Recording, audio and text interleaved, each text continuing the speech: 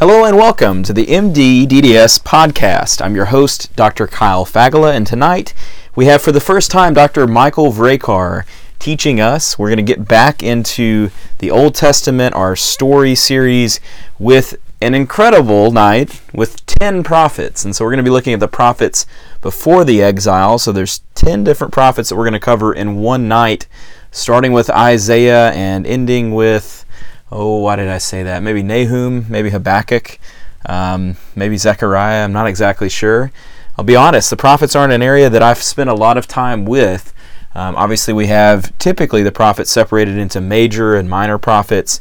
We're actually going to separate them by their reference to the exile, and so more chronologically. I think you'll find that that's an interesting way to look at them.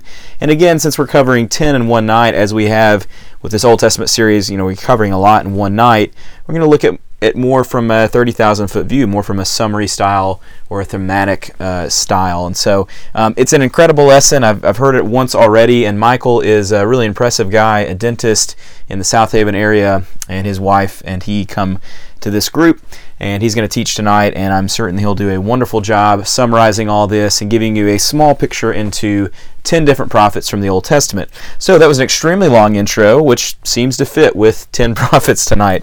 So let's jump in right now with Michael as he teaches on the prophets before the exile. Thank you. Yeah, so we have a pretty big task ahead of us. But some of it's pretty cool, and some of this will be familiar, and some of it will hopefully be a little bit new. But I had a lot of this information from what Kyle and David sent me from their church, and so a lot of this has been reused, and it's just awesome. I was trying to look at how I could make it better, and gosh, I couldn't really think of a way, so I tried to just put it in the format that could be easily understood. But we'll jump into this and get started, and I'll try to stick to the script as much as I can, just so we can stay on time, so you guys aren't here until 11 o'clock unless you want to. So we'll get started. So just a little intro. So we're doing the prophets before the exile. Okay. So at first we start with the kingdom divided. So originally in 930 BC, Israel was one nation until the reign of Rehoboam. So it was one of Solomon's sons. And due to the mishandling of some economic complaints, the kingdom split into two. And so we have Israel, which is the northern kingdom, and we have Judah, the southern kingdom. And so this can be really confusing at times, but both are still referred to as the people of God or God's chosen people. So when you guys are reading through this, it still applies to both, and you'll see that a lot of these prophets end up maybe speaking to Judah, but it applies to both. So it's one thing that I kind of got confused on, but overall, it's still talking to God's people. And that's just a little picture. So we're going to first talk about Isaiah. So just a little background. So Isaiah is referred to as the Messianic prophet or the Prince of Prophets. He's thought to be the author of at least or most of the book of Isaiah. I think it starts to get, it's most likely that he went through chapter 39 and then his disciples kind of took it over afterwards, just because afterwards you start to get after the exile, and they kind of date it's like 150 years later, so unless he lived to be really, really old, he probably didn't write the rest of the book. He's the most quoted Old Testament prophet by the New Testament. Very well connected to the lines of kings and priests. Pretty neat that he served under 4 different kings of Judah. Not many prophets had that happen, so he has a pretty interesting perspective of things. And during his time, it was really a time of great turmoil for the nation of Judah. And so the players that are in this, and that you'll hear me kind of say over and over, so we have Judah, which is the southern kingdom. We have Israel, the northern. We have Syria, Assyria, Babylon, and Persia. Okay, and so basically, just to give kind of the run through with it, so Israel and Syria are getting attacked by Assyria. Okay, Israel and Syria ask Judah for aid, and Judah refuses, and so Israel and Syria attack Judah. Okay, so the northern going down fighting the southern. So Judah actually wins, though. So because Judah asked for Assyria's help with it, who was bad news, and so they pretty much partnered with the bad guys. And so their plan backfires big time. And the Assyrians start to take over Judah then afterwards. And so Isaiah prophesies that God would deliver them. And Assyria withdraws from Judah, but Babylonian captivity is coming. Okay, so it's divided into two distinct sections, like I said, chapters 1 through 39, which is leading up to the Babylonian exile, and then chapters 40 to 66 is after the Babylonian exile. So some of the major themes here, and by the way, it was not Isaiah Thomas, which is... Is that a video game, Isaiah Thomas, or is that actually... No, that's actually, yeah. So it looked like an NBA 2K. I always, every time I think of Isaiah, I always think of that one. Not the older Isaiah Thomas basketball player. Yeah. So some of the major themes. So judgment is coming. God uses Assyria and Babylon to punish the nation of Israel for their wickedness, but through suffering and death is working toward salvation. And so this is kind of going through its purification by fire. And so you'll see this theme. It's not just about destruction. God has a bigger plan in store, except for the Edomites, which I'll get to that.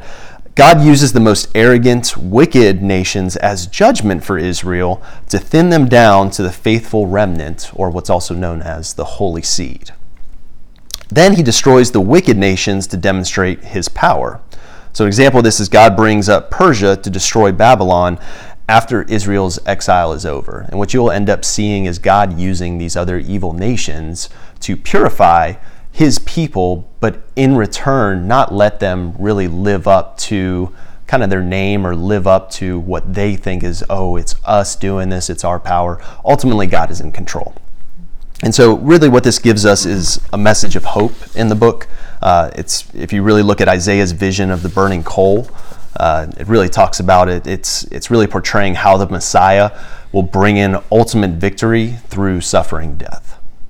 And all this turmoil of the nations is pointing toward establishing a new king and a new Jerusalem. So to summarize the book of Isaiah, it's a book of paradoxes. So we see two sides of God's character. We just see the dynamic, really. We see mercy and judgment. We see grace and discipline. We see forgiveness and justice. And really resolution of this tension between the two sides lies on us. And so if we have faith, that's going to lead to the mercy, the grace, and the forgiveness. But if we have unbelief, well, we're going to get into judgment, discipline, and justice. Moving on to Hosea. So Hosea, he was a prophet to the northern kingdom, Israel, as Jeremiah was to the southern kingdom, Judah. So he was a contemporary of Isaiah, Amos, and Micah, and he warned Israel of the coming captivity of Assyria. He demonstrated God's relationship to Israel, and it was written over a 25-year period. Some of the major themes, this book is unique because it ties in so much of his personal life to it. And so trying to think about his story, it's just kind of hard for me to understand. So basically, God commands Hosea to marry a prostitute named Gomer. And no, it's not Gomer Pyle. So Gomer cheats on Hosea, but when she is left by the man with whom she cheated with, God commands Hosea to go buy Gomer back at a price. So not only does she cheat on him, he actually goes and has to pay for her as well.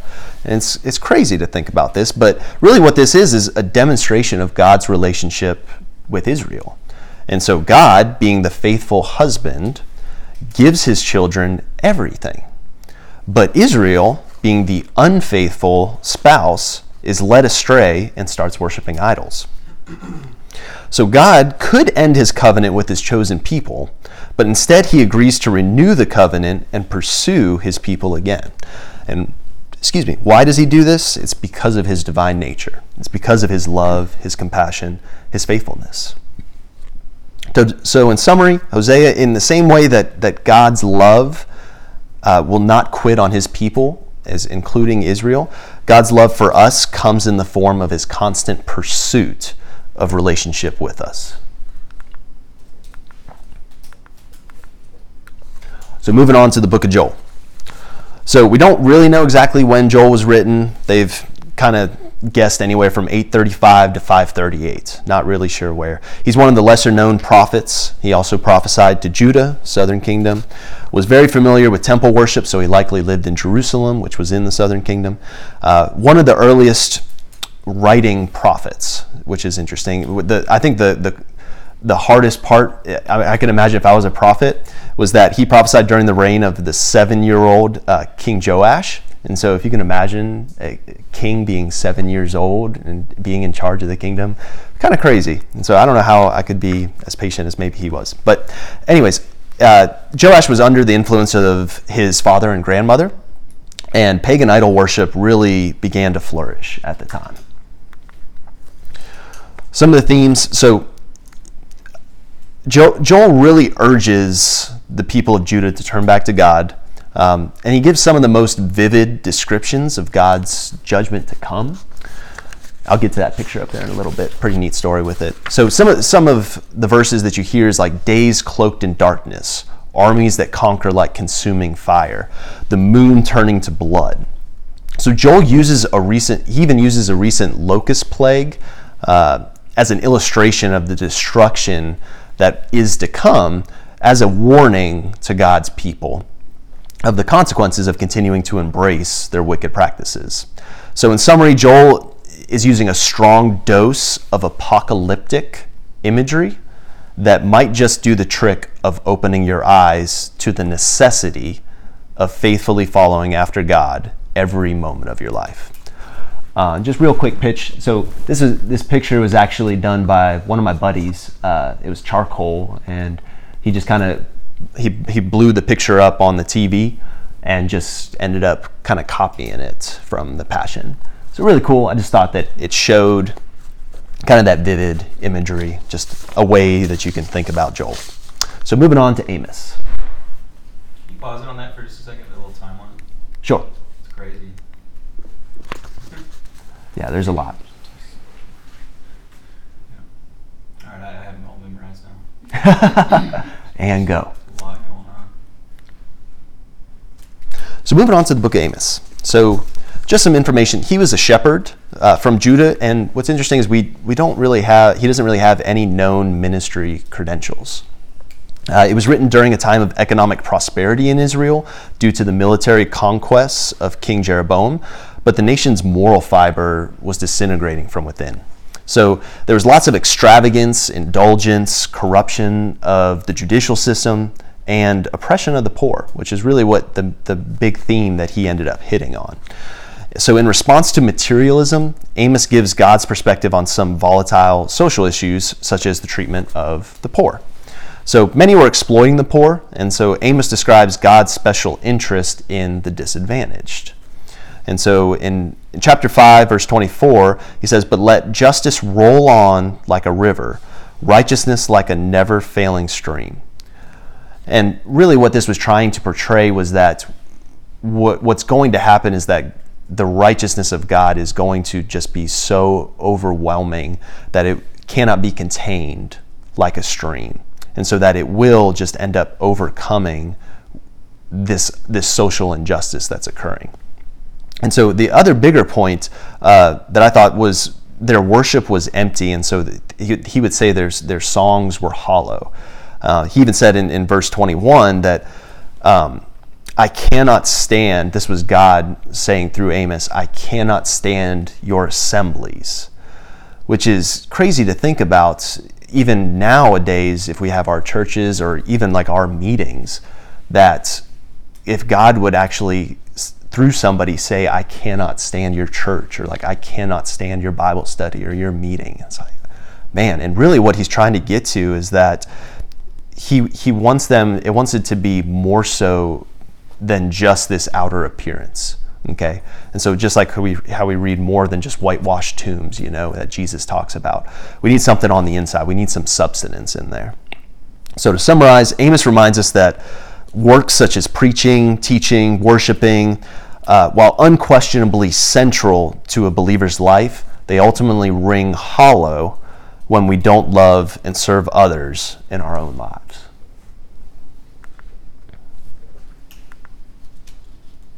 And Kyle, go. I got it. Way over. Or maybe not. Moving on. It's interesting, like, there was one, Hosea is, like, definitely 715 BC. Like, Yeah. Exactly. Like, do they have, like, a receipt of his purchase of Gomer or something? And the other one, it's like, it could have been any time. Really, it's interesting. So, Like a 300-year span, yeah. And then one its exact date. So moving on to Obadiah. So also don't really know exactly when, but some of the general information. We actually know nothing about Obadiah other than he wrote this book. So his name does mean worshiper of Yahweh or servant of the Lord, so he's probably on the right side of things. It's actually the shortest book in the Old Testament, so if you were looking to knock out a book for your daily reading, then I would recommend Obadiah. So Obadiah, Nahum, and Habakkuk are the only prophets that actually prophesied to other nations. So Obadiah actually prophesied to Edom. Some of the major themes. So God was angry at the nation of Edom. And if you remember, Edom was actually made of the descendants of Esau. Okay, so Jacob's brother. Okay, and Edom was Israel's neighboring country. And what they actually did was pretty screwed up. So what they would do is, while other nations were invading Israel, what Edom would end up doing is just kind of waiting for the Israelites to flee as they were leaving, as they were being invaded, and then they would pretty much ransack them, kill them, steal all their stuff, while they're pretty much beating them while they're already down. Okay, and God wasn't too cool with that. So God was angry at the nation of Edom, and it was basically because they were just being really mean. It was just being way too opportunistic in a bad way. And so basically God is just saying, like, you don't get between me and my people. And so as punishment for their actions against Israel, God wipes them out by the 1st century AD. So there are no Edomites mentioned after that time period. And in summary, Edom's behavior is a symptom of this broader disease that we see in our human condition. And just as Edom received the brunt of God's justice, in the same way God will deal with sin when his kingdom returns. Going on to Jonah. I'd probably say Jonah is one of my favorites here, and it's not because he was super awesome. And growing up, I always thought that, Jonah was really cool. He got swallowed by a whale, and then he ended up surviving. And man, he must be a really cool dude. But looking into it, like he's kind of a jerk. Wait, I just have to insert and say, like, all these characters you read about, you're like, these are like the best VBS stories, and they're always like the worst. Like Samson. Yep. These are terrible. Like, there's nothing good about him. And it's like my favorite. Like growing up, like I love like the pictures of Samson. Like do a coloring book page of Samson, like pushing the pillars. He's like, he was terrible. Yeah. And Jonah stinks too. I'll be playing Jonah in the VBS performance, but Kyle in the second. Go ahead. So only Jonah's the jerk, not Kyle. Not because praying a role. That's right. The two Ryans and just doing it. We're just saying, Samson, that makes such a great movie if you really think. Like, yeah. I don't know if there is a full-length movie, but like, probably nothing worth watching. But yeah, you're right. It seems to be pretty entertaining. It might be a little bit inappropriate, but yeah. You're probably not wrong. Next episode of the Two Ryans. Sorry. No, we're good. So Jonah. So he has a unique narrative format as compared to the other prophets. Jonah was actually a reluctant prophet that felt God was being too nice and merciful, which is crazy because today if you ask anybody that would kind of be mad at God, it wouldn't be because he was too nice or too merciful. It would be the exact opposite. So really interesting perspective. So the story kind of goes like this. God asked Jonah to prophesy to the Ninevites. Jonah tries to run away on a ship, but a storm arises and sailors get superstitious and find out that Jonah is a prophet of God. Jonah says to throw me overboard to see if that helps. And the sailors reluctantly do so. Fish swallows Jonah. Jonah prays. Fish vomits him back out on land. Jonah preaches to Nineveh, 5 words in Hebrew. So it translates to 8 words in English, which were 40 more days and Nineveh shall be overturned. Nineveh then repents just off of those words. Okay? Basically, the word was turn over. Okay? When it says overturned, it's kind of interesting when you look at that Jonah, even though he was going into this whole thing with the wrong attitude, wrong heart, prophesied just these few words. It's just kind of like, hey, repent, and you would think that it was kind of be this Sermon on the Mount or something that would be spectacular. It's just this barely a sentence. And yet his prophecy comes true because there's two different meanings to overturned, whether it would be, whether they'd be overruled, by another nation, or it would be actually turning their heart and repenting. And so while he didn't care and didn't want God to forgive them and show mercy, they ended up repenting and God showed mercy. So some of the major themes here is no one is so far gone beyond hope. So, which is the interesting dynamic in this story, because the man of God is actually, like we said, the reluctant prophet, and the one that is just like not really being a Christian, like not really living up to it. Yet everybody else that you would expect to be kind of this world, or not really act Christian or Jewish or whatever it may have been for the time, it's like, what's going on? Like, how are they the ones who are turning their hearts so easily and turning to God and relying on God? Anyways, God wants to extend grace and mercy to even the worst of people. And God uses a reluctant prophet as his vehicle for grace. And in summary, Jonah serves as a mirror for us to examine our own attitudes about the extent of God's grace. All of us really need to ask ourselves, are we okay with God loving our enemies, his enemies, enough to spare them punishment? But really, when we think about we better be, because sin applies to us as well, and therefore we would also be God's enemy if we are in sin.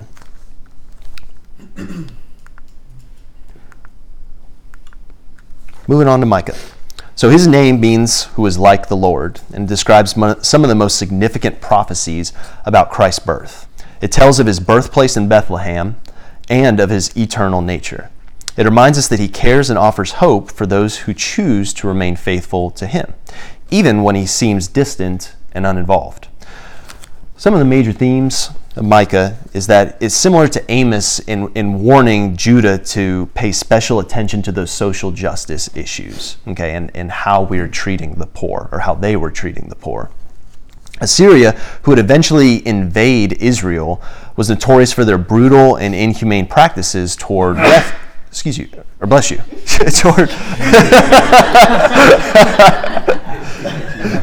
toward the refugees. Sorry, Will. Not trying to be inhumane with you, I promise.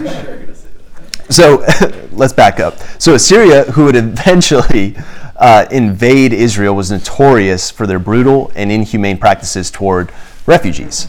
And so this likely influenced this message of Micah toward these social justice issues, or injustice, really.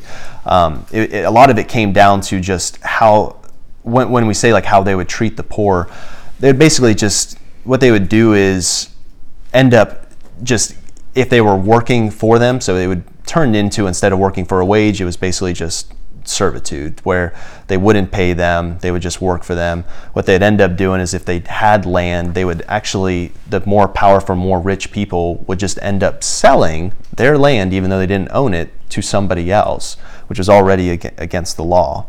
And so kind of bad stuff that was going on.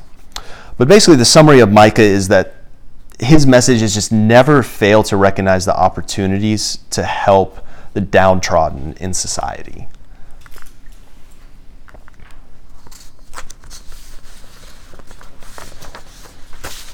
We're getting there. Moving on to Nahum. That verse is like the most popular verse ever. Yeah. 6:8. That's right. Yeah, we just read that real quick. That's good. So Micah 6:8, and it kind of summarizes what we just talked about. So it's just saying what is our perspective on things, and how are we to live? And it just says, "He has shown you, O mortal, what is good. And what does the Lord require of you? To act justly, and to love mercy, and to walk humbly with your God."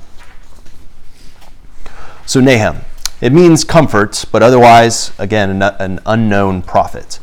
This was another one of the books that was addressed to another nation besides God's chosen people. And so this addresses the Assyrians of Nineveh, getting back to Nineveh, and if you remember Jonah, who went there before. So the Assyrians had repented 150 years back when Jonah prophesied to them. But they have now fallen away since, and in response, God sends Nahum. And at that time, Assyria had a stranglehold on Judah through the puppet king Manasseh.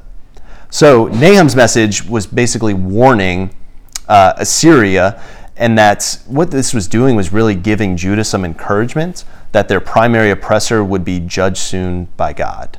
And it's kind of the themes here is basically that God is in control of history and that he will not allow evil to persist forever. So like we talked about earlier, God may allow evil to persist for a time, or he may use an evil nation, but ultimately they will not continue their reign. God ultimately reigns.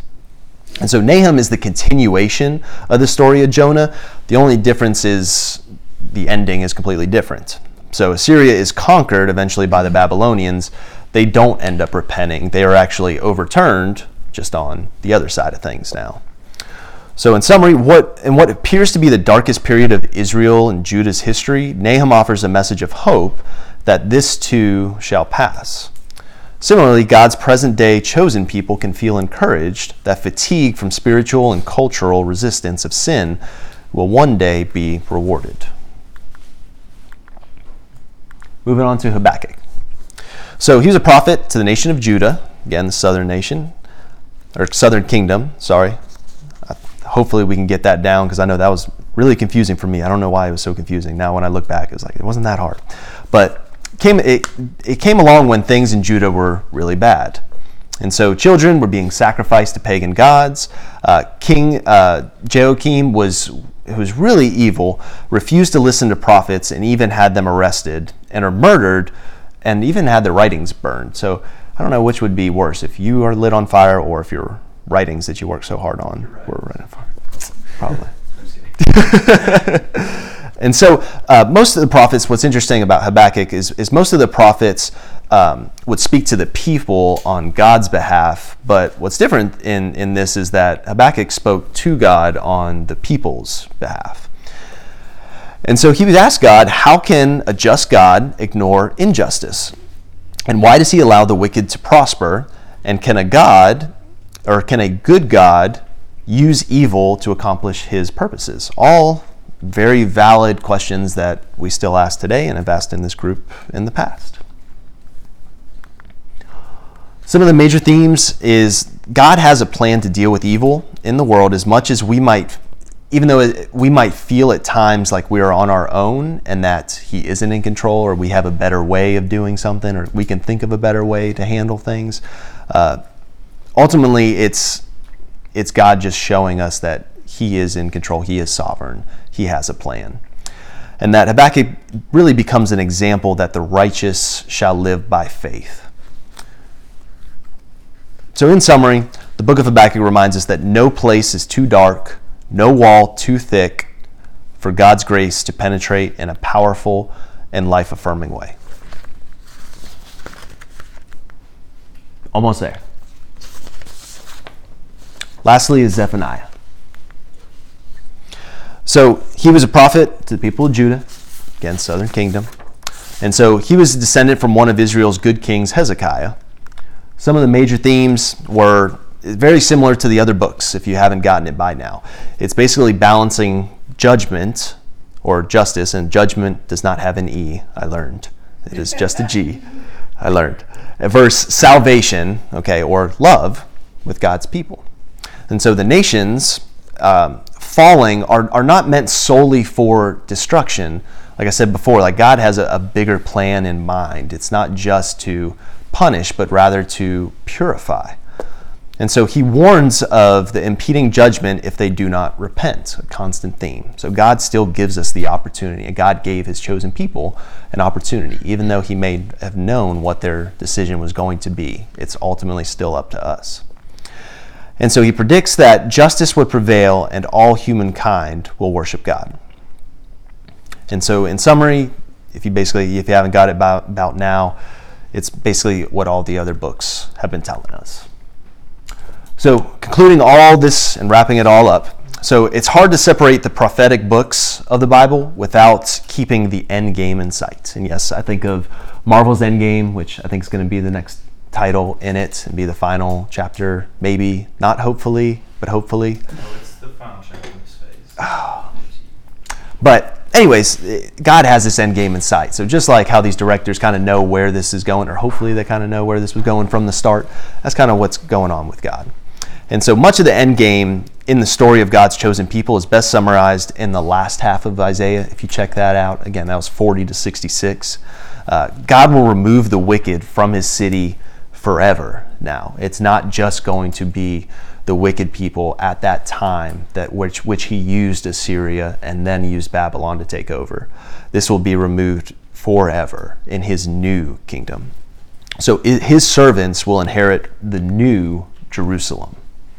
And people of all nations are invited to join in God's covenant. And in these ways, the kingdom of God will be established on earth as it is in heaven. So basically, what all of these prophets are telling us is that God does not just let sin, there is a price for sin, and that he will ultimately pay that price. But it just goes to show us that he will not let evil tolerate, or he will not tolerate evil forever. And that while there may be a time, whether that be hundreds of years or even a briefer period of time, he's still in control, no matter who at that time thinks that they're in control, and that he does have a plan from the beginning. And that's what we can kind of take these prophets into then the New Testament to see how the messianic prophecies that we've seen and that new kingdom that's to come ends up coming in Jesus and the fulfillment of them. And that's all 10 of the prophets before the exile. So Hannah just got here and literally has filled in the blank that says all. All. She also got an game, sorry. I got a game, but I was using that. I didn't hear it, actually. Let's pause and then we'll discuss. All right, I want to thank Michael for summarizing all 10 prophets tonight. I think in the intro I was completely wrong about who started and who ended that on the prophets, but man, it's a lot to keep clear, and I was talking to Michael about this. As you read through the prophets, oftentimes you kind of get lost in the poetry of it all and kind of forget really what they're saying at all. And so I think it's really helpful to have this sort of thematic version of a study like this. And so in basically 30 minutes you can get a general idea of what each of these 10 prophets, who they were speaking to, what they were speaking about, and you get the sort of continual thread of God and his people and what he wants for his people, which I think in a sense is God wants his people to be set apart. He wants them to be holy. And of course, as people are, they're not holy, okay? So they continue to make mistakes. They continue to oppress the poor. They continue to go against the plans that God has for them and to try and establish good and evil for themselves and power on earth for themselves. And it's a pretty sad story that repeats and repeats and repeats and still repeats today. Of course, as you look at these stories from thousands of years ago, and you study kind of God's people and what they were going through and how there were governments that came and governments that went and people that made mistakes. And you see, I think, a lot of today's time in their time. And so it should act as a reminder that God's desires for his people have not changed. And also, unfortunately, God's people have not changed. We're sinful people that need God to make us worthy and to make us righteous. So I really enjoy this Old Testament study. I think it's something that we don't spend a lot of time on. One of our people here tonight, Kaylee, said that she's actually in a study on the prophets where they go into great depth into each prophet. And honestly, it's maybe the first time I've ever heard of such a thing. I think that certainly we ignore the prophets more than any other segment of the Bible, maybe the minor prophets most of all. So it's really cool to be able to study them and to learn something from that. We'll come back around to the prophets in a couple of weeks, but next week we're actually going to do a look at the wisdom and poetry literature, so Psalm, Proverbs, Ecclesiastes, Song of Solomon, and also Job. And we'll look a little bit at the different literary devices used in the Bible, which I think is helpful. Most of the prophets are going to be poetry. Of course, Jonah is in a narrative style. And we'll look at how Job is in a narrative style with some poetry, so sometimes it's mixed, and I think you'll really enjoy that aspect of it. So I hope you'll return with us next week. Of course, you can come visit us if you like. Monday night, if you're a healthcare student, at my house here in Germantown. You can come visit us. Of course, you can always listen along. And if you're listening to this and it's been helpful to you, I would love it if you'd shoot me a message and just let me know. It would mean a lot to me to know you're out there listening. And that's all I got. So thanks for tuning in. Hopefully you're having a great week, and hopefully it gets even a lot better. And hopefully this has been a blessing to you. My prayer is that you'll share this with someone else. Okay, so if you're out there studying for a lesson on a topic like this, hopefully you'll be able to glean something and be able to share that with someone else. So that's it for us this week on the MD DDS podcast. Thanks for tuning in. We'll see you next time. Bye-bye.